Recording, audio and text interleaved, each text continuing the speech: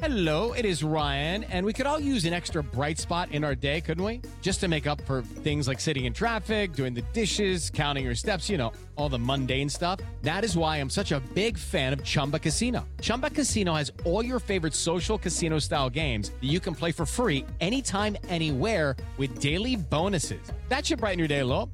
Actually, a lot. So sign up now at ChumbaCasino.com. That's ChumbaCasino.com. No purchase necessary. VGW Group. Void where prohibited by law. See terms and conditions. 18+. I want to tell you my secret now. I see dead people. Silent Green is people! No. I am the father. Rosebud. What's in the box?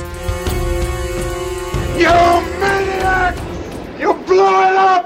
Damn you all to hell! Hi, this is Dana Stevens here with another Slate Spoiler Special podcast. This week we're talking about Little Women, the Greta Gerwig adaptation of the classic Louisa May Alcott novel, which is not being released until Christmas Day in good holiday movie style. This is actually more of a Christmas movie than I realized going in. It opens on a Christmas scene. Yes, I was just thinking that this movie belongs in a canon I've invented of movies called Figgy Pudding movies, which is like where everything is very twinkly and cozy and snowy, and you sort of stand outside the window panes of this movie and you want to come in. It just looks really warm and inviting. Yeah, it has that kind of dollhouse factor, and kind of invites you in too. I mean, I think it's a movie that that isn't just a beautiful object that you look at, but that does have a kind of intimacy that draws the viewer in. And we can get into that. I mean, that has also to do with the way that it's a period film, but not a period film. That has a lot of modern touches as well. All right, the voice that you just heard over there was my co-spoiler this week, Rachel Syme, who you're a freelance writer. Who writes for. I write for The New Yorker, The New York Times. Mostly at The New Yorker these days. Writer, critic, lover of Little Women. Yes. And we saw it together, which was a total treat. And I was saying before we started that we really have hit the jackpot with the movies and TV shows that we've spoiled together, because all three of them that I can remember have been movies we've loved. Phantom Thread, we talked about Russian Doll with Willa Paskin on TV, and now Little Women. A Star is Born. That's right. So, yeah, I mean, they've all been movies basically in my pantheon and that made it to the top 10 for that year, et cetera, et cetera. So we have not yet had to get bitchy about a single movie in a spoiler special. So let's try to get into this one and why we both connected with it so much. To start with, I think we both came out saying, wow, this is the best adaptation of Little Women I've ever seen. And given the fact that I think you especially, but I also have very warm memories of the Gillian Armstrong version from 1994. Yes. And then, of course, we have, going back in history, George Cukor making one with Katharine Hepburn. Yeah. I mean, it's a much adapted property. And I just wonder what it is about this one that made us both land almost immediately on this declaration that it was the best one we'd seen. Well, I feel like if I talk about why I think it's the best adaptation I've seen, I'm going to give away the ending right away. Because for me, the last 10 minutes of the movie pushed it over the top, and we can get to why. I have such strong feelings about the 1994 version because that's the one I grew up on. It was really my introduction to Winona Ryder as an actress. I know a lot of people found her in Beetlejuice and other films, but for me, she was my Jo March. It was my introduction to Kirsten Dunst, who is fabulous in that version as a young Amy. I loved that version, but I will say that version is a lot less modern feeling and a lot less adult than this version, and maybe more saccharine and a little bit more maudlin. I thought that this version, what Greta managed to do was still have all the sentimentality of Little Women, because that book is a sentimental book. I mean, when Beth dies, sorry to spoil it for you, you're supposed to feel your heartstrings just tugging. But what I thought Greta did that was so interesting was she pushed it into a really modern place, and it didn't always feel so syrupy. Yeah. Well, and without talking about the ending, which we will, it's a spoiler special, but we will try to save it a little bit. But besides the ending, where were some of those touches of modernity for you? I mean, I would say that one big one for me was the casting of Laura Dern as Marmee, who is maybe one of the most potentially sentimental figures in the book, right? Because she's this flawless mother who's completely self-sacrificing and giving, and really quite preachy. I mean, it didn't really strike me that way as a child when I loved this book. Right. But really almost everything she says to her children is some sort of Christian lecture. Right. And she's considered the perfect mother because she's given up so much She married a man who is a teacher and an artist rather than a rich person. She gives everything that she has to her 4 girls, and everything left over beyond that, she gives to the needy in the community. For example, there's that famous scene where she has the March sisters give their Christmas breakfast to the down the lane neighbors who are living in abject poverty. That's just who Marmee is. She's just basically like, you know, a good Samaritan through and through. And I think the casting of Laura Dern was really interesting because she does have that feel, like so warm and bubbly. And the minute they open the door and Laura Dern is there and she's welcoming, they come home from a party. We meet her for the first time. They come home from a party late at night. Meg, who's played by Emma Watson, has sprained her ankle. She's brought home by her sister Jo, played by Saoirse Ronan in this version, and by Laurie, their next door neighbor, who's this foppish rich boy played by Timothée Chalamet. And she opens the door and there's Marmee and she's glowing and it's Laura Dern. But there's something of an edge to her character now. Yeah, and there's just something ineluctably modern about Laura Dern. You know, she can be in period costume, but she's not going to become a period actress. And there's that speech that Greta wrote in that is so great where she and Jo are sitting on the floor and Jo says, "You're so patient, you're so kind, you're never angry." And Laura Dern, as Marmee, says, "I'm angry every day of my life." And the way that she delivers that line feels so modern, like almost every woman in the theater is speaking through Marmee at that point, which is, of course I'm angry. I have so much to deal with. My husband's in the war. I have 4 daughters. We are living at the edge of the sort of poverty border. And yet I hold it together because it's taken years of my life to figure out how to do that. But it's a learned practice. Yeah, that line was my favorite line Laura Dern gets, and was one of the few critiques I might make of this movie is I wish that there was more Laura Dern, more Marmee, and that she had a little bit more backstory so that we knew, for example, when she says I'm angry almost every day, that we didn't have to just extrapolate about what she might be angry about. More Laura Dern, more Meryl Streep. Those yeah, would be definitely my more notes. Meryl Streep. Well, a sad thing is that we never see Aunt March's last days, right? I mean, Aunt March becomes this important character, and her death is very important because she ends up willing her house to Jo, who makes it into a school. But we never get to say goodbye to Aunt March in this version, and that made me a bit sad. Yeah. I mean, there are little things that Meryl Streep does in this movie as Aunt March that are some of the best moments in the movie because in classic Meryl Streep fashion, she can steal a scene without saying a single word.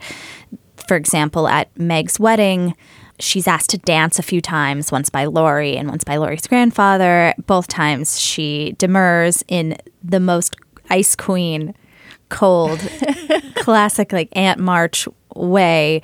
Of course, Meryl is radiant in that, but I wish there was more of her as ever.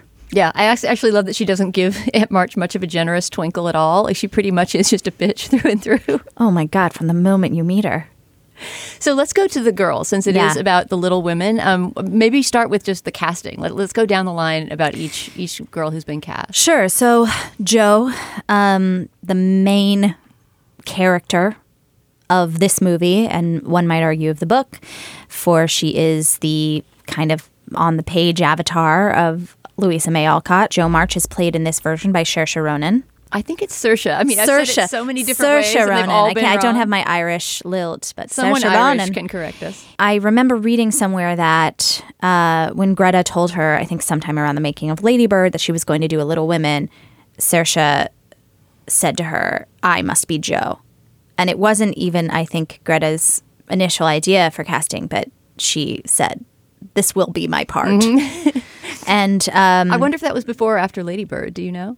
I don't know. I don't remember. I read it in an interview with her. I think it was in Variety or The Hollywood Reporter. But I think what's interesting about that is we think of it as great casting now because Jo is spirited, just like Saoirse. She is creative and strong-willed. But in the books, Jo is supposed to be not traditionally beautiful, often thought of as almost too tomboyish to be considered pretty.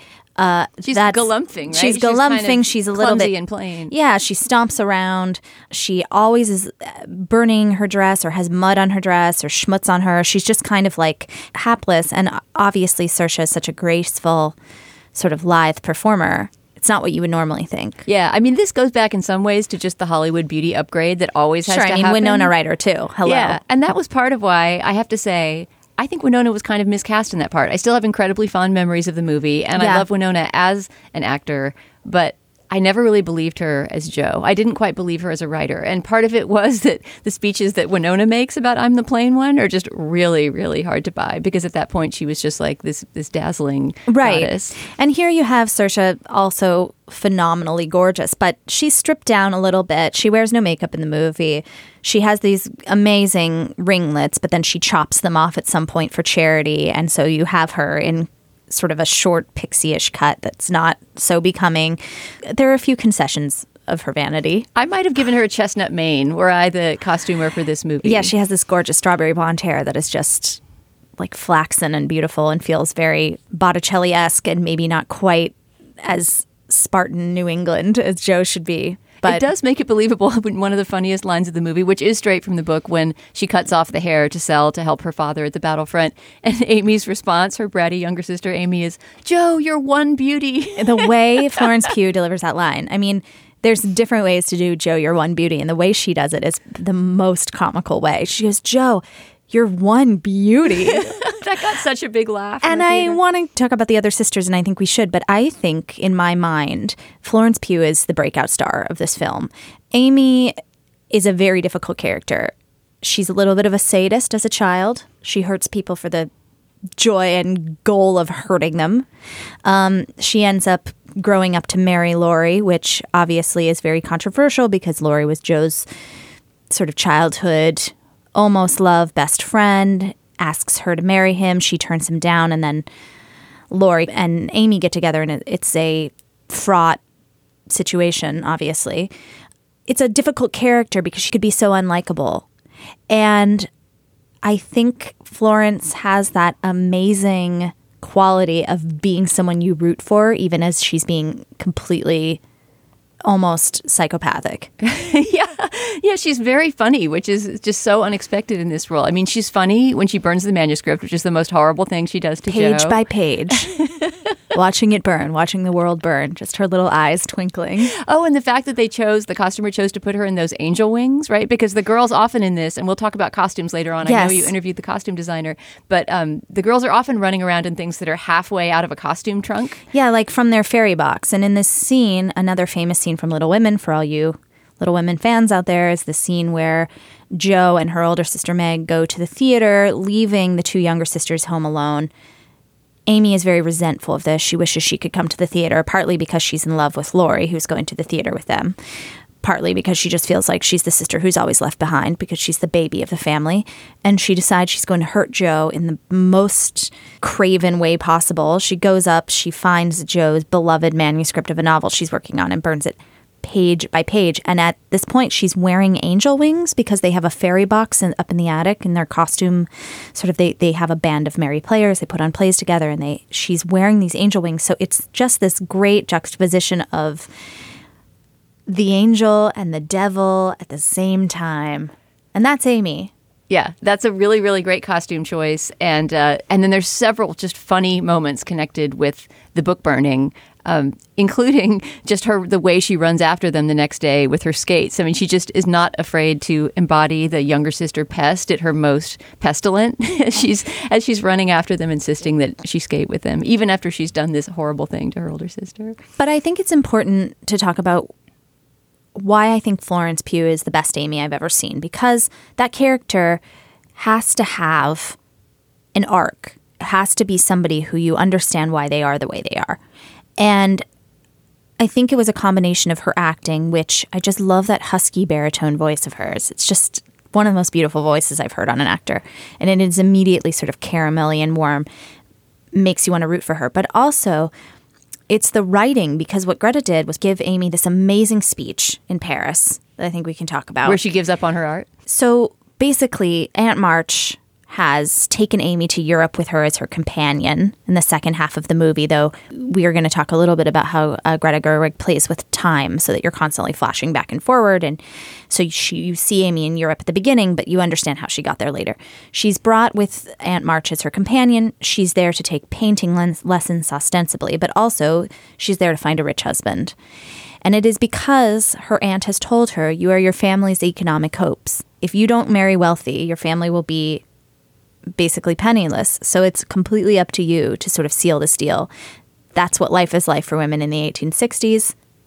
That's what we're facing. And Amy gives this speech because she's in her painting studio. Laurie's there. He's found his way to Paris as well. And she's going to give up on her painting.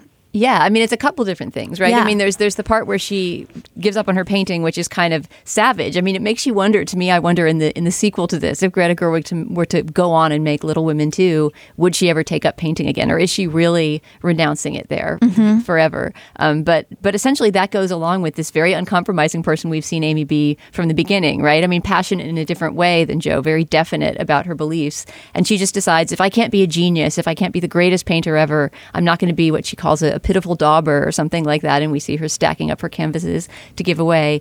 Then in that same scene, really one of the best scenes in the movie, I think, Laurie confronts her about whether or not she's going to marry Fred Vaughn, who's the rich guy that she's been introduced to, I guess, back in the U.S., but is now touring with chasing around Europe, and seems to be about to get engaged to. And she's pretty defiant and says, yes, I may get engaged to him, even though I may not love him, she seems to imply. And now I wish I could remember the exact wording of it. She says, if I had children, they would be his. And if I owned property, it would be his.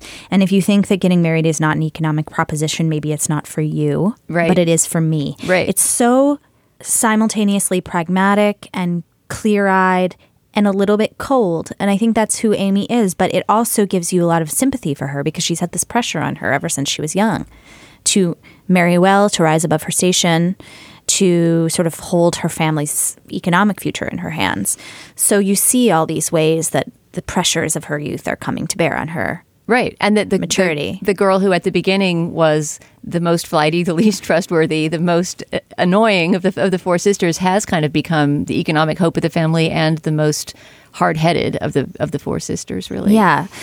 I mean, a character that is also, I think, difficult to get right is the character of, well, they're all four of them are tricky, but I think the character of Beth, because there's a tendency to want to make this sickly girl who loves to stay home someone with sort of no personality, or that she's the one who's shy and left behind and mousy. Right. And I was doubting that there could be a Beth that I would like better than Claire Danes. I mean, this is a very different approach to Claire Danes' Beth. I would say I don't remember, have not re-seen that movie, which I should actually before talking about this one, and also just because it's great. But I think Claire Danes' Beth plays a bigger part in that movie, right? She does. She's and less her recessive. speech when she dies is like seared into my mind as a child. The one where she's like, everyone's always leaving and I stay home and now I'm the one going ahead. I'm going to cry thinking about it. And she dies and the window opens and like a breeze blows in and Winona Ryder's like head goes back, like basking in like the circle of life. It's so sad. That scene, and also, well, the scene that's going to get me weeping at the mic here, thinking about Claire Danes' Beth, is where she gets the piano from Mr. Lawrence. I mean, just her sobs, nobody can have a crumpled face sob like Claire Danes. Claire Danes' crumple face in the 90s was unparalleled. We have a very different Beth in this movie. Well, among other things, it's an unknown, and you were the person who pointed this out coming out of the movie, and I think it's so true. To cast someone who's not famous. I mean, she has done some television. She's been on Australian TV as well. Her name's Eliza Scanlon. She was on Sharp Objects. She plays the very disturbed young teen girl who ends up making dollhouses out of people's teeth.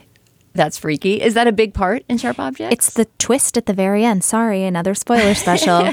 Accidentally smuggled into this one. It's another very disturbing Gillian Flynn creation of a girl who's collecting teeth from dead people. Maybe if you're a big Sharp Objects fan, she's familiar to you, but I do feel like it was a deliberate choice to put these big megastars, right? We haven't even mentioned that Emma Watson of we have to Hermione get to Meg Granger at some point. fame, Yes. Meg. So everybody is a big marquee name in this movie except for Beth. And that, I think, does go to the character's shyness and modesty and the fact that she never wants to be in the spotlight. I think it was important, I think we were talking about this after the film, to almost undercast Beth. I think it's in a strange way because, first of all, Claire Danes looms so large, and I feel like maybe that threw the balance of the movie off originally, the 1994 version. Like, Beth shouldn't be the biggest star in the movie. I mean, obviously, Winona and Claire, I think, were going toe-to-toe in the 90s. But in this case, I think you have to kind of fall in love with Beth as you watch the movie. That's the way she wrote the book. That's the way things should unfold, where you don't even know who this person is because she's so shy. And I feel like by her end, I was completely sort of inured to that character. And I was so sad that she got scarlet fever. Well, she has a speech that's somewhat analogous to what you mentioned as Claire Danes' deathbed speech when she's on that beach blanket with Saoirse, right? I mean, essentially the moment that they acknowledge, or she at least acknowledges, that she's going to die, right? And Saoirse's Jo is reading her this story that is obviously part of the story that will turn out to be Little Women, the story of the 4 sisters in their life. And she loves it and says that's what her sister should be writing, and says, keep on writing that even after I'm gone. And then the conversation they have after that is another, just a total heart ripper, because you also see Jo's fierce refusal to admit that her sister could possibly disappear, which she basically holds on to right up until the end. Yeah, she's telling her, don't fight. I'm going to will you well, right? Yeah, she says at one point, I did it before and I'll do it again. Because in the film, Beth gets sick twice. This also happens, I think, in the book, but in this case, she has scarlet fever because she's such a good person that she goes to deliver food to this poor family nearby, and they are all dying of scarlet fever, and Beth contracts it. And then she kind of has a moment of health and heartiness where she gets better, but it's weakened her heart, so she ends up sort of dying of heart disease. Things were bad in the 1860s. So bad. I mean, the book has so many hardcore moments that I can see why in a Christmas movie you would not put this in, because it is pitch dark. But do you remember in the book that the Hummel baby, the baby of the poor German family who gives her scarlet fever, actually dies in her arms? Yeah, in the movie, the doctor just says the Hummel baby has died. But no, in the book, it's so much more brutal. And I think that's another thing. I wanted to go back to that scene where they're on the beach and she says, write these stories for me. I think that's another way that Greta wonderfully weaves writing and the creation of not only the book Little Women, but just creation and art making in general into the story. Because Beth's memory and Beth's insistence that Jo should write stories about their family, even though they're little domestic stories about sisters, ends up being the engine that allows her to write this book. And we can get to that in a little bit, which is that the creation of Little Women is in the movie Little Women, which is great and surprising. It's and a movie wonderful. Obsessed with writing, and I can't wait to get into it's that. a movie obsessed with writing. But I think Beth's death kind of becomes this impetus for Jo to start writing her own story, which kind of is the greatest tribute to Beth's memory. Oh, and that great writing montage. I can't wait to talk about it. If we only have to talk writing about Meg, were though. as nice as that montage. But yeah, since we seem to be going sister by sister, let's do Meg. Yeah. And then I want to talk about the chopped up temporal nature of the movie. Sure. And then we have lots more to get into, including Timothée. So Meg was recast at the last minute. Do you know that? No. It was going to be Emma Stone. Huh. Which would have been a very different vibe. I'm not quite sure that I would buy Emma Stone as much as Meg. Here's why. Because Emma Stone, she almost seems more like a Jo to me. She seems to have a kind of rebellious inner life. Like there's a propriety and a kind of a status consciousness about Meg, right? Right. Jo wants her to want to be an actress, but you get the feeling that what Meg really wants is what she gets, which is marriage and motherhood. You know, she seems very contented with that and satisfied by the end. Yeah, though, I mean, there's always the scene, which in the book I used to love, the Daisy scene, where Meg goes to a debutante ball and she is renamed by the other Debs as Daisy, and she lives this fantasy for 48 hours where she's a rich girl from a well-bred family with a floral name, and she borrows a dress from a friend. So she's in this, and especially in this movie, it's a beautiful, almost Charles James-like pink crinoline, big taffeta hoop skirt thing. And she is flouncing around and pretending to be someone she's not. And Laurie, drinking champagne. And drinking champagne. In the book is more judged, I think, than it is in the And movie. Laurie is there, and he's so judging her. She says, don't you like the way I look? And he goes, no, I hate it. This isn't you. And she says, please let me have fun tonight. I will be good for the rest of my life. And I think that it really tells you a lot about Meg's character, which is that she wants these things, but she knows what the right thing is to do. The movie begins with her buying a very expensive bolt of fabric for a dress at the peer pressure of a friend. And it ends with her selling it off because she needs to buy her husband a winter coat. There's a certain practicality to Meg, but also sort of a wishing for more. Right, a desire for luxury, which is kind of manifested throughout in her, you know, she's kind of the most vain of the girls in a way. I mean, Amy has her vanities too, but Meg is the most beautiful, at least the book always cites her as that. Yeah. And seems very invested in that. I sort of feel like she should have been more dissolute at that party in the movie in order to earn the opprobrium of Laurie. You know, she should have been really getting tipsy and kind of making a fool of herself, because all she really did was wear a fancy dress. I mean, in a strange way, I think I can see Emma Stone in that role also, because I thought Emma Watson did a wonderful job, but she has an innate sweetness to her. I think there's a kind of soft edge to Emma Watson where she sort of feels always a little cherubic, a little But doesn't that suit Meg? It does suit Meg. And there is almost a sturdiness. But I did think that there were moments where she could have gone even more, debaucherous at these parties, or had moments of really giving into the peer pressure of her friends. So I had no problems with the casting of any of the sisters. Although when I think about Emma Stone in that role, I wonder what she could have done differently. I can think of other Joes, honestly, not because Saoirse wasn't perfect. She was great. But I just think that there are a lot of actresses that might have had that feeling of rebellious fieriness. I think almost in our modern time, a harder thing to get is the sort of placid sweetness of a Meg or a Beth. Right. And again, a very hard role to act is this the sociopathy of Amy sort of being on that thin line between evil and lovable is very, very difficult. And I can't think of any other actress who could have done it. I agree. Florence Pugh was the most surprising. And just to shout out one more hilarious Amy moment, when she's making the mold of her feet so that Laurie will realize that she has beautiful feet. I'm making a mold of my feet so that Laurie will know I have great feet. And then she gets her foot stuck in the cement. And just walking around in a bucket of cement. I mean, I really respected that she could pull off the physical comedy she has such chops. great line readings. There's one at the end where she's telling, after she's married Laurie, and she's telling him to go get a carriage ready because they're going to take Joe to this great denouement.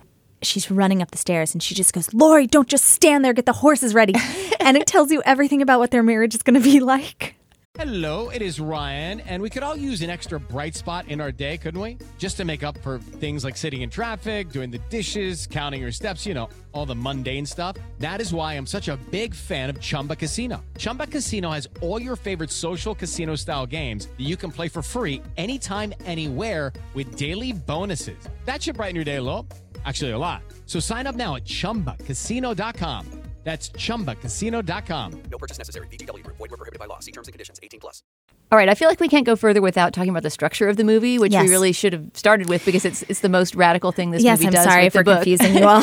But we had to do a rundown of the sisters because everybody wants to know about the casting. So it takes a little while to get used to what Greta Gerwig is doing with the script temporally because, as you say, we start 7 years ahead of most of the events that we've just talked about, right? I mean, falling through the ice, burning the manuscript, going to the dance, all these teenager things that happen to them have already happened when the movie starts, and they're young adults starting their lives. Well, with the exception of Beth, who is sick, weakened by a previous bout with scarlet fever and is still at home with her mother. Yeah. But the other girls are all out and about. They're sort of spread to the wind. We begin in the time in their lives where they're all in different corners of experience and also sometimes geographically. So the first scene of the movie, you meet Jo in New York. She is living there, she's tutoring, and she is selling sort of lurid crime stories to the penny papers to make a living and to send money back to her family. Meg is married with 2 kids. She married Laurie's tutor. Amy's off in Paris painting, chasing Fred Vaughn, and Beth is sick in bed. Right. And so we have to establish all 4 of those things before we really get to know who the characters are. And some of that temporal scrambling leads to the fact that, for example, a major plot twist, here comes a big spoiler, the fact that Jo turns down Laurie is told to us, I think, before either of those characters have been introduced. Or I guess Jo has been introduced, but Laurie hasn't been introduced. Their romance has not been introduced. It happens in Paris. One of the first shots is we flash to Amy, who's in Paris with Aunt March. She's in a coach. They're somewhere in like the Tuileries. And she sees Laurie somewhere walking in the park. She jumps off this carriage. She embraces him. She hasn't probably seen him in a year or 2. And he's making his way through Europe on some kind of grand, debaucherous, dandy tour. And she says, I'm so sorry Jo turned you down. So that's where we learn. We learn from another character. Right, exactly. I mean, it's since given that is one of the big surprise twists of the book, right? I mean, it's sort of being set up the whole time that 2 of them are going to be in love. And whether or not you ship them and wish that they had ended up together, it still is just one of the most heartrending parts of the book that they don't end up together. And so that's flagged very, very early on, and we see it coming, which I think is a very deliberate choice in that it colors with melancholy all of the things that you see in their early interactions with Laurie. Yeah, and she signposts a lot of things like Beth's illness, not her death necessarily, though if you know anything about Little Women, you know that Beth dies. That scene in Friends where Joey's reading Little Women for the first time. She wants to ruin it for him. She goes, Beth dies. and it's the meanest thing she could say. We know she's sick. We know how these women's fortunes are going to turn out, which I think then makes the flashback all the more earned. So then we're back. They're all living in the house at the same time, and we're desperate to know how they got from there to here. Right. And it's not just a framing shift. It's not just that we start off in the future, go back in the past and tell a story, and then end up in the future. It's much more sliced and diced than that. Oh, she jumps back and forth, and I think does a pretty amazing job of keeping you aware of where you are in time through costumes and Joe's particular hair length at the time and different sort of shadings. So, it looks a little darker at certain points. It looks a little lighter. But you sort of understand where you are, but sometimes you don't. And I think that's also kind of part of the magic of the movie, too. Like when they go on that trip to the beach, just Beth and Joe, you know that it's sometime when Joe has returned home to take care of Beth, but you're not quite sure where it is in the journey and where Amy is in Paris and where Meg is, and you're sort of trying to figure it all out. Right, because there was that earlier trip to the beach. And what you were saying about the lighting is really true, because the first trip to the beach is very sunny, right? It looks like a painting. It's all very kind of idyllic when they have that day on the beach with the boys, and they're all meeting, in several cases, the boys that they're going to end up with later on. And she holds things back, too, that there are so many cry moments in this movie, and I think it's something we can talk about, which is to say, this movie is designed to make you cry, but I don't think it manipulates you. I just think that the book itself has that, and she's trying to capture that essence of the book, that there's parts of this book that are devastatingly sad. And I think the temporal skips help because she's holding things back from you that you know that you want, so that when they finally happen. For example, I'll just say this one that really stuck with me, which is that over the course of time, they get to know Laurie and his grandfather, who live next door in this big mansion. And you learn that the grandfather has lost both of his children. Laurie's an orphan now. And he has this piano that's in his house that's laying unplayed. And as the families get to know each other and start to intertwine, he asks if anybody in the March family plays music. Beth says she does. He says, you must come over and play the piano. She starts to come over to his house regularly and play the piano. And Chris Cooper, who plays Mr. Lawrence, often will come down and just sit there and listen to her play from the hallway. And he's almost crying. And you get this sense that his daughter played, and it's everything that he's lost is flooding back to him. Beth gives him these beautiful slippers. He gives her his piano. Everything, their relationship is sort of built up so that when Beth dies, then Greta doesn't give you the scene of Chris Cooper mourning for her until about 30 minutes later in the movie, when he can't come inside to the house and he runs into Joe on the street. And the fact that happens, like you didn't even realize that was coming, it just hits you like a ton of bricks. I'm going to cry thinking about it. You're right. It's so much more effective than if we had somehow cut to his house and shown him crying indoors when he heard the news. And he and Beth both, and this is not ever stated, but it just comes out in their performances and in the writing, are these very inward people, right? Extremely reserved. They don't talk a lot. They don't tell stories about what motivates them. She's motivated by music, but never sort of talks about her love of music. It's all expressed through actually playing. Mm-hmm. And he certainly doesn't talk about his losses or, what it is about the March Girls that's important to him. And so you really believe that those two people, this old man and this young girl, would have this special quiet connection. And the moment when she hugs him, goes to his house to thank him for the piano, and she can't say anything, so she just throws herself into his arms. It's just so lovely. It's so lovely. And that's when she's already sick. He says, my child, you're burning. That's right. He's the one who discovers that she has scarlet fever. Yeah. I want to take a moment to talk about Laurie. Yes, we have to talk about Timothy. Because I think we talked about all of the women, but there's a fifth person in their gang who they actually let join their theatricals club, who is this next door neighbor boy, Laurie, who is an orphan, but has this rich grandfather and has spent most of his childhood in Europe, and therefore is something of just like a fop, I would say. Just the costume designer said she was thinking of the British Teddy Boys when she designed him. These sort of dandy-ish boys that would hang around with a pocket chain and smoking cigarettes outside bars. And there's a sense that Laurie is just indulgent and desperate to please and kind of like a puppy dog chasing Joe, but also kind of a jerk. There's something about him that Timothy embodies so well. So well that he is not only the best Laurie ever on film, but I like him better than the Laurie in the book. I mean, I went back and was reading large chunks of the book to write my review and just sort of remember what order things occurred in, et cetera. And I remember thinking, as a girl reading it, that I never quite got Laurie. At the same time, I mean, he was an important character. I think I remember wanting Joe to get together with him, being very sad that Amy took him away. But it was because of how much the girls valued him. You know, like I don't remember personally being in love with Laurie at all. And with Timothée, I am. I get it. I now have the hots for Laurie. I know, and I thought I had the hots for Christian Bale in the 90s, and I think I did. I mean, he was this young teen idol. But there's something about his portrayal of Laurie that was just like, he was handsome. That's it. Right. The thing about Timothée is that he has that kind of face that's heart-shaped and angular and just so beautiful that it's so clear why people would fall in love with him, but also maybe not take him seriously. There's a kind of delicateness to his movements. I mean, the way, I have to say, nobody has ever sat on things or lounged the way that Timothée does in this movie. I mean, he just flops himself over fainting couches, and he just sort of, his wrists seem to be sort of Gumby-like and fluid. I mean, he is just so dandyish. And his beauty is in his mobility. I mean, I would say that's different from someone like Christian Bale in the 90s too, right? He's not just sort of a statue of male beauty. He's this very mobile, dancer-like. Yes. There's a dancer-like, almost like Baryshnikov, like delicacy, but also he's acting all the way to the tips of his fingers. And I finally understood Laurie watching this, because you have to think he is so fun, but he's just not quite smart enough for her.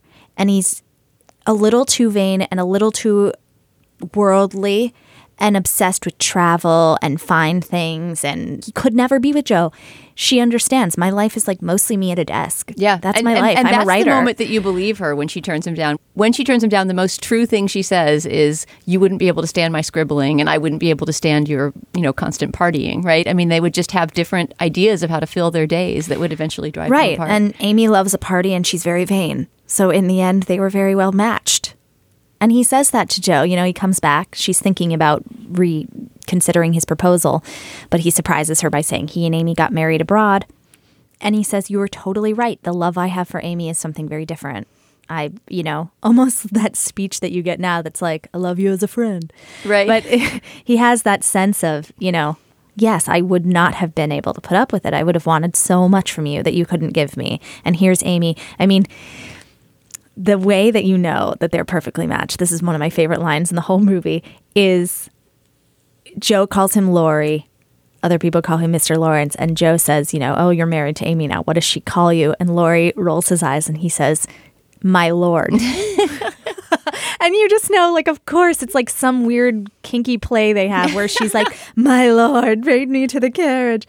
And it's just like, they're better for each other in general. He wants someone to worship him. Right. And she, of course, is also teasing him about the very class difference that makes their marriage, in Aunt March's eyes, a successful marriage. Yes.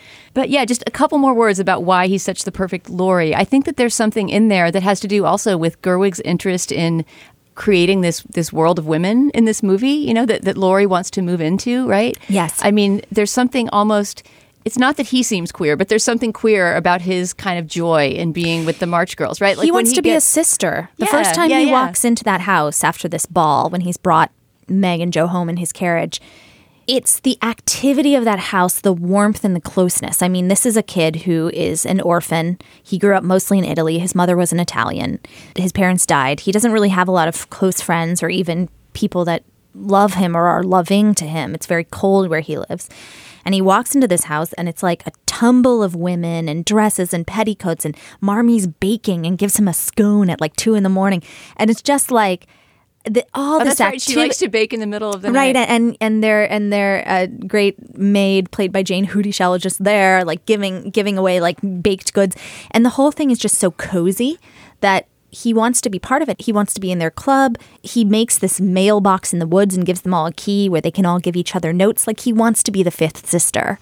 And I think it's one of those things. You're right. I think Gerwig is trying to say, like, being in a clubhouse of women is the best possible thing. And, like, you should be so lucky as to be in this sorority. Right. And that, in fact, the man who's the most valuable in that world, in that late 19th century world, is one who recognizes the value of that, of there being this sisterly club of theatricals. And one of my favorite scenes, I saw some review that said they thought this scene was too precious or something. I absolutely love it, is the scene where he bursts out from behind the rack of clothes and is the new member of their club. And then they're all kind of doing these silly British accents. And you just really see the playfulness and kind of childlike mischief that the five of them now are going to engage in, which is sort of part of the love of Laurie kind of emerges out of all of that, right? So in a way, all of them are in love with Laurie, but it's sort of, as they grow up, refines itself down to who will turn that into a romantic love. Well, and I think he fell in love with the family.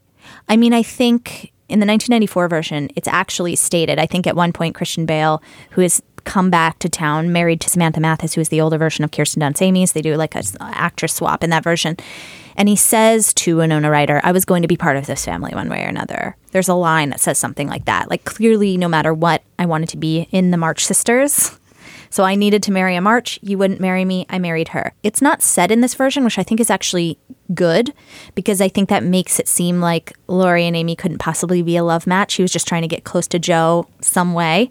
I think they really do seem like a love match in this version, but I think he fell in love with the family the first time he ever walked in the house. That seems fair. Although Amy does make the point, Florence Pugh's Amy does make the point that it's essentially a rebound relationship, right? That's why she initially turns down his advances in Paris. Yeah, well, she also says, I've loved you my whole life. Don't do this to me.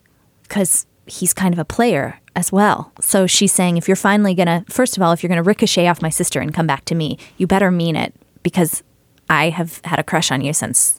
I mean, there's that moment when they first walk into the house, everything's chaos, and she just stares up at him and goes, hi, I'm Amy. And the way she says it, it's just so clear. She's love-struck. Oh, God, Florence Pugh, she absolutely kills. She really does. This movie does leave a little bit of room for you to pine for Laurie and Joe, and I kind of admire that the messiness is left in there. When Saoirse writes the letter, right? When Joe writes the letter to him and locks it up in the mailbox for him to find, but then manages to retrieve it and destroy it before he ever sees it. Right. I mean... Let's talk about that refusal, which I think leads to my favorite speech of the whole movie, which is the I'm so lonely speech, which I think a lot of people are referencing and talking about now. She turns Laurie down. They have this big sort of blowout fight on the most beautiful day you've ever seen in New England, fall day. The trees are ochre and aflame. They're fighting. She says, you would hate my writing. I would hate your partying. We would never be good together. We would get bored of each other. I can't marry you. I wouldn't mean it. I wouldn't mean it. If you asked me if I loved you, I wouldn't be able to say yes honestly, so I'm going to say no now. And it's just devastating to him. Timothee's speech is fantastic when he says, I'm going to watch, right? I mean, he's really at that moment goes you beyond will marry. this playboy. You will marry. She says, I'm never going to get happy. married. He says, you will, and I will watch. And then he walks off. It's so tragic. And then there's this moment that's just completely not period blocking. And I was so excited by it both times I saw the movie. And this is part of, I think, what gives this movie a freshness and a modernity, even though it's not trying to be anachronistic, right? I mean, people aren't speaking in 21st century slang or anything like that. But after Laurie storms off and she's alone on that beautiful hill looking out on the trees, Joe, Saoirse Ronan's character, just drops to the ground. She just like plonks to the ground and kind of sits down, like sprawls on the hill. Cradles her knees and her elbows. And it's just not a way that people sit in period movies. No, you know? I mean, it's in very an modern. old-fashioned Merchant Ivory movie, she would stare out. She would stand there statuesque in her dress and stare out to the horizon. Yes, it's so modern. It's so like petulant. Or sad. The same way that she and Laura Dern sit on the floor in that scene we were talking about, you know, I've been angry my whole life, right? They're next to Amy's bed after she's fallen through the ice. She's fallen asleep.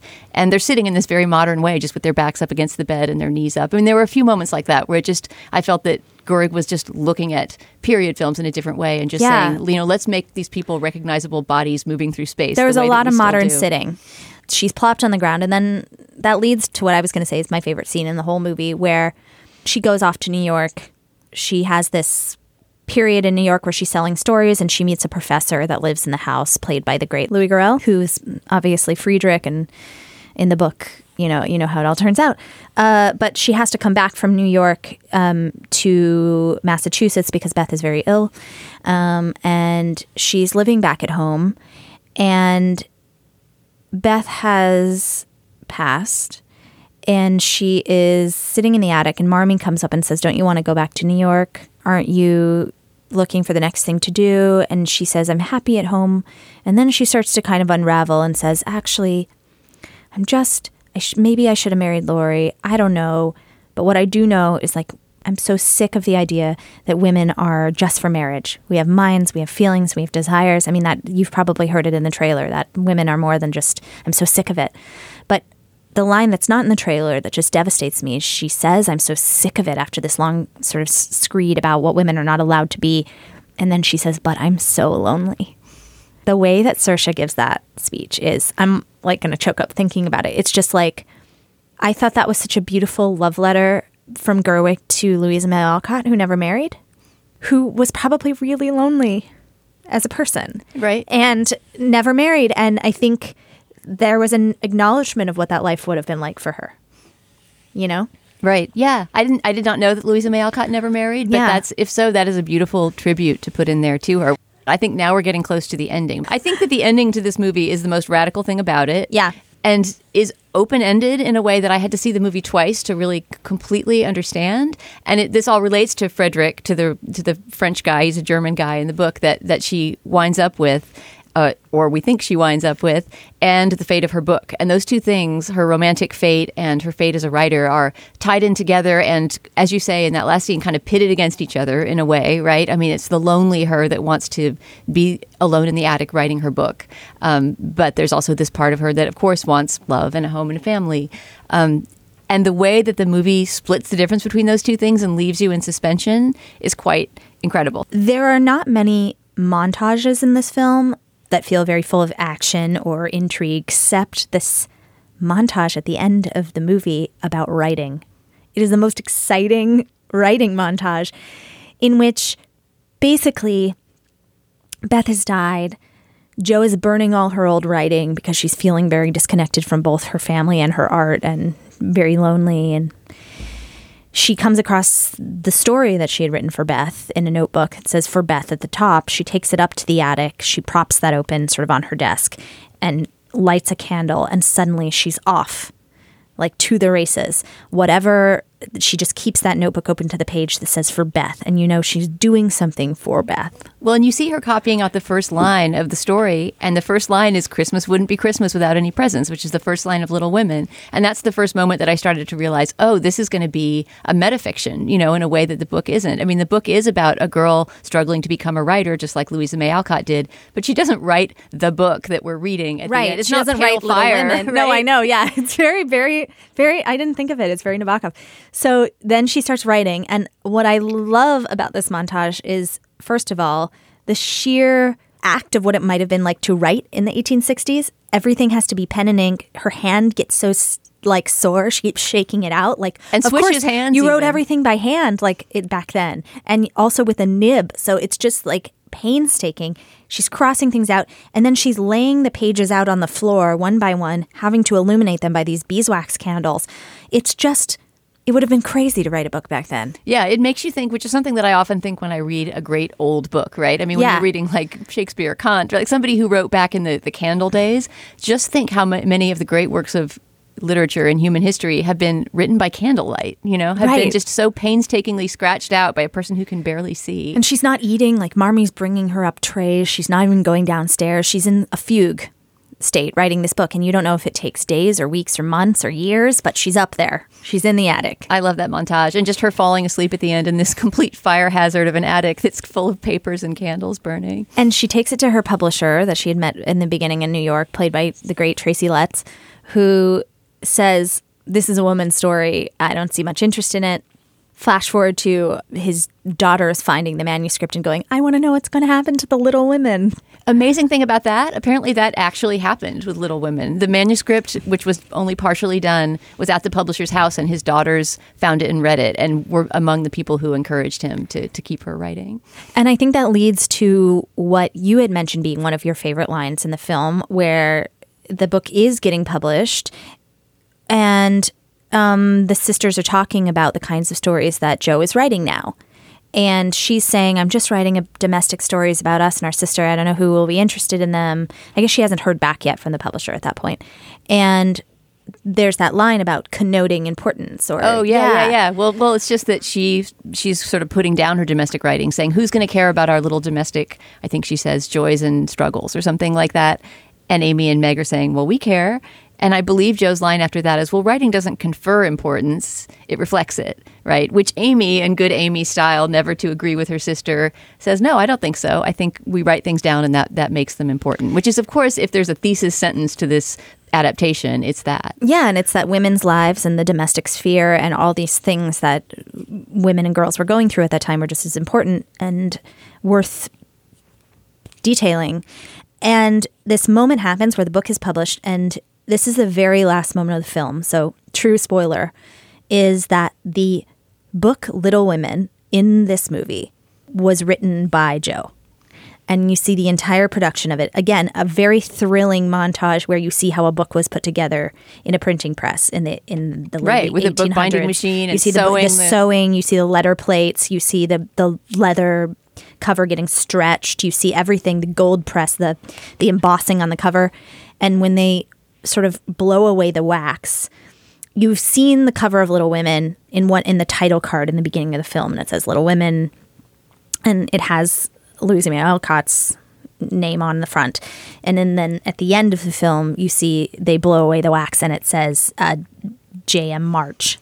Right. Which is just so beautiful. Yeah. I mean, it's just it's a really a radical transformation to make it that she was writing that book, especially because, and here we have to jump back to Tracy Letts' office for a minute, especially because I think that shift also throws into question whether she actually gets together with Friedrich or not. Yes. Right? Because one of the things she's saying to Tracy Letts is, if it'll sell, fine. If it will sell, I'll put a marriage into the end of this. I'll marry off my main character, right? And now I wish we had it in front of me to look at the exact script, but there's something that she says that seems to imply I'll do it on paper, but that doesn't mean that I'll do it in real life. Right, and he says we can call this chapter Under the Umbrella, and she goes, great, fine. And then it flashes to her racing in the rain under an umbrella to meet Friedrich at the train station before he leaves, and they make out, and it's this like wonderful love scene.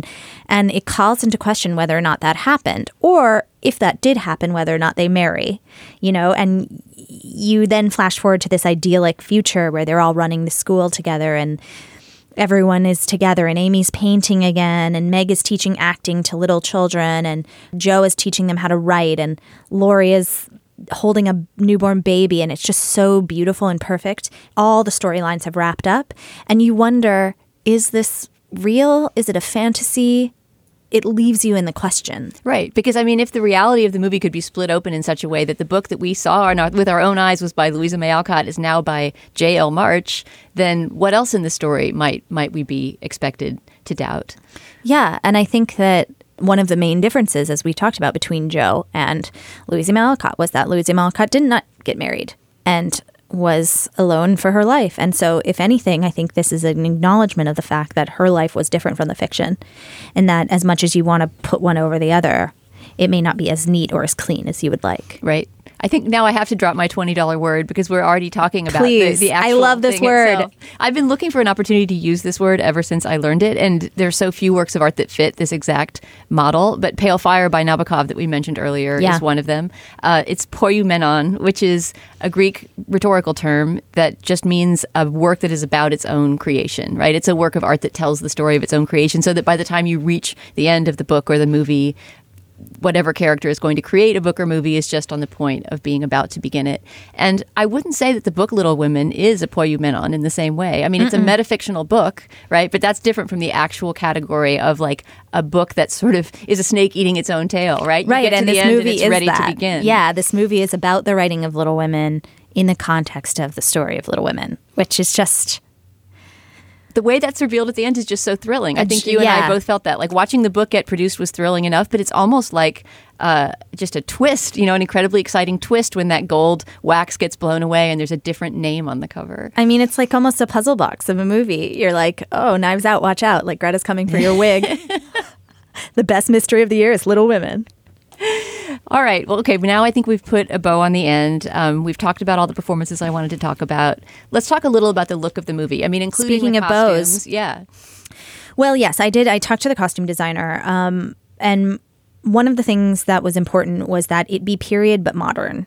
And I asked her what that meant. And she basically said that she gave the actors period clothes and then told them to style them themselves in the morning, which I thought was a great assignment. not with every single outfit, because there were some that had to be like the debutante ball and everything that had to be very, very strictly put together. But for example, with Timothy's outfits, she would give him sort of a floppy shirt and a waistcoat and then some, high-waisted pants and just say, style these how you want. And the way he ended up wearing those clothes looks incredibly modern. But by style, do you mean like they could actually add accessories? Yeah, to or them? just like the way he would tie his tie, or the way he'd tuck something in or not tuck it in, or, is it buttoned or unbuttoned? It's just like, how do you want to wear it? And obviously Chalamet is such a fashion plate himself and plays with the idea of gender on the red carpet and sort of is a loose dresser on his own, understands clothes really well for someone his age. He was playing with the wardrobe. I mean, Laurie's clothes are so beautiful, but also he has these like puffed out sleeves that puff out from under his shirt jacket. Sometimes things aren't tucked in. There's a messiness and an undoneness. His hair's always askew. I think that made it feel very modern. Like, oh, this is just like a boy you would have a crush on in high school. Yeah, it's the sartorial equivalent of his lounging across furniture the wrong way, right? But also, I mean, there was a few elements that felt, for example, Joe is always supposed to be a tomboy, right? But how much of a tomboy can you be? At that time, women were still wearing skirts. I mean, sometimes she'll wear like a jodhpur to go riding and things like that. But she mostly is just wearing skirts, but they made her look tomboyish because they would give her these kind of oversized and I think very modern looking corduroy blazers or vests. Boxy. She has a lot of these She's kind got of a lot of mannish vests or boxy sort of clothes, mannish vests that are kind of like menswear, but they kind of feel modern. And the piece of clothing that I like the most in the entire film belongs to Jo, which is a emerald green military jacket that she uses only for writing. I love that she has a writing outfit. She has a writing outfit, and it's actually it was really from the fairy box. I think it's from the fairy box, but she's appropriated it for her writing. Apparently, it was very important to Greta, according to the costume designer, that Jo have a writing outfit, which I think as a writer spoke to me, because I was like, sometimes when I need to write, I have to psych myself up. So maybe I'm like, oh, I'll wear like a cool robe or something. Like I need something that makes me feel like I'm in another headspace. And so she has this jacket, and I said, would it have been from the war? Would she have, borrowed it from her father or some sort of boy in town who was a fighter? And she said, no, we made it very clear that it was not a Civil War's jacket. It wasn't something that was actually military. It was a play military jacket. Yeah, it was she's a costume. A toy soldier. She's a toy soldier. And the same thing with the box. I said, their costumes were so beautiful for the theatricals. And she said, well, that would have been the pride of their life, is making that fairy box good, because there was nothing else to do for entertainment in Concord, Massachusetts in 1860. So what are you going to do other than sort of go around town finding tinsel and muslins and velvets and making your costume box as good as it can be? I mean, also apparently, Beth devoted her life to sewing and making these things gorgeous. I mean, everything in their costume box was very fine. Yeah, I agree. The riding jacket was one of the best costume details. I don't know if you remember this, Dana, but there was a time in the 90s where there were a lot of period pieces coming out at the same time. And there was Little Women, there was a Little Princess, there was a new version of The Secret Garden. Also, Avonlea or Anne of Green Gables kind of fits into this sartorial idea that I had in the 90s of what I should look like as a young child. I wanted bloomers and I wanted petticoats and I wanted big bows in my hair, and it all came from watching these movies. And I don't think I would feel that watching this movie. I think it feels a lot more modern. I think you wouldn't look like you were in Avonlea or something. Right. But that it doesn't have that patina of what 90s period pieces thought women dressed like, which was the very cartoonishly period. Right. And this feels so much more updated for the modern eye. I feel like in the 90s, too, there wasn't the general sense that people in period movies should not look like they just walked out of the costume shop. It seems like most period costumers now agree on that. Whether or not they let people style their own costumes, there's a little bit more of a sense that things should have wear and tear, or they should, look like a person has worn them over the course of a day. Yes. I wonder if any trend will start from this. You'll notice watching this movie that a lot of the women wear scarves crisscrossed over their décolleté kind of area, and it has a name. And it's a very specific item that women in the Civil War era wore, which it's kind of an oval loop of fabric, and it was designed so that they could crisscross in front of them and have like it looks almost like a baby carrier, like a boob shawl, and that was very accurate and very period. And they knit them for them, but they did them from patterns based on that time, and very, very loyal to what women would have worn actually in that era. And I wonder if that will make a comeback. All right. Well, Rachel, I think we've kind of done it, right? Do you have anything else you want to say about Greta Gerwig's Little Women, except to send people to see it? Yeah, I just want to say, yes, go see this movie. See it with your mom if you can, or with a woman in your life. I think this is the kind of movie that you'll want to hold someone's hand as you cry. Yeah, I have such fond memories of seeing the 1994 version on Christmas Day when it also opened with my grandmother, just the two of us. And I wish she was still around to see this one. She would love it. And Rachel, please, the next time we both love a movie, come back in and spoil it with me again. Would be my pleasure. And that's our show today. You can subscribe to the Slate Spoiler Special podcast feed. And if you like our show, you can rate it and review it in the Apple Podcast Store or wherever you get your podcasts. And please, if you have suggestions for movies or TV shows that you'd like us to spoil in the future or other feedback to share, you can send it to spoilers@slate.com. Our audio engineer today was Merritt Jacob. Our producer is Rosemary Belson. For Rachel Syme, I'm Dana Stevens. Thanks for listening, and we'll talk to you again soon. Step into the world of power, loyalty, and luck. I'm gonna make him an offer he can't refuse. With family, cannolis, and spins mean everything. Now, you wanna get mixed up in the family business. Introducing The Godfather at ChumbaCasino.com. Test your luck in the shadowy world of The Godfather slot. Someday, I will call upon you to do a service for me. Play The Godfather, now at ChumbaCasino.com. Welcome to the family. No purchase necessary. VGW Group. Void where prohibited by law. 18+. Terms and conditions apply.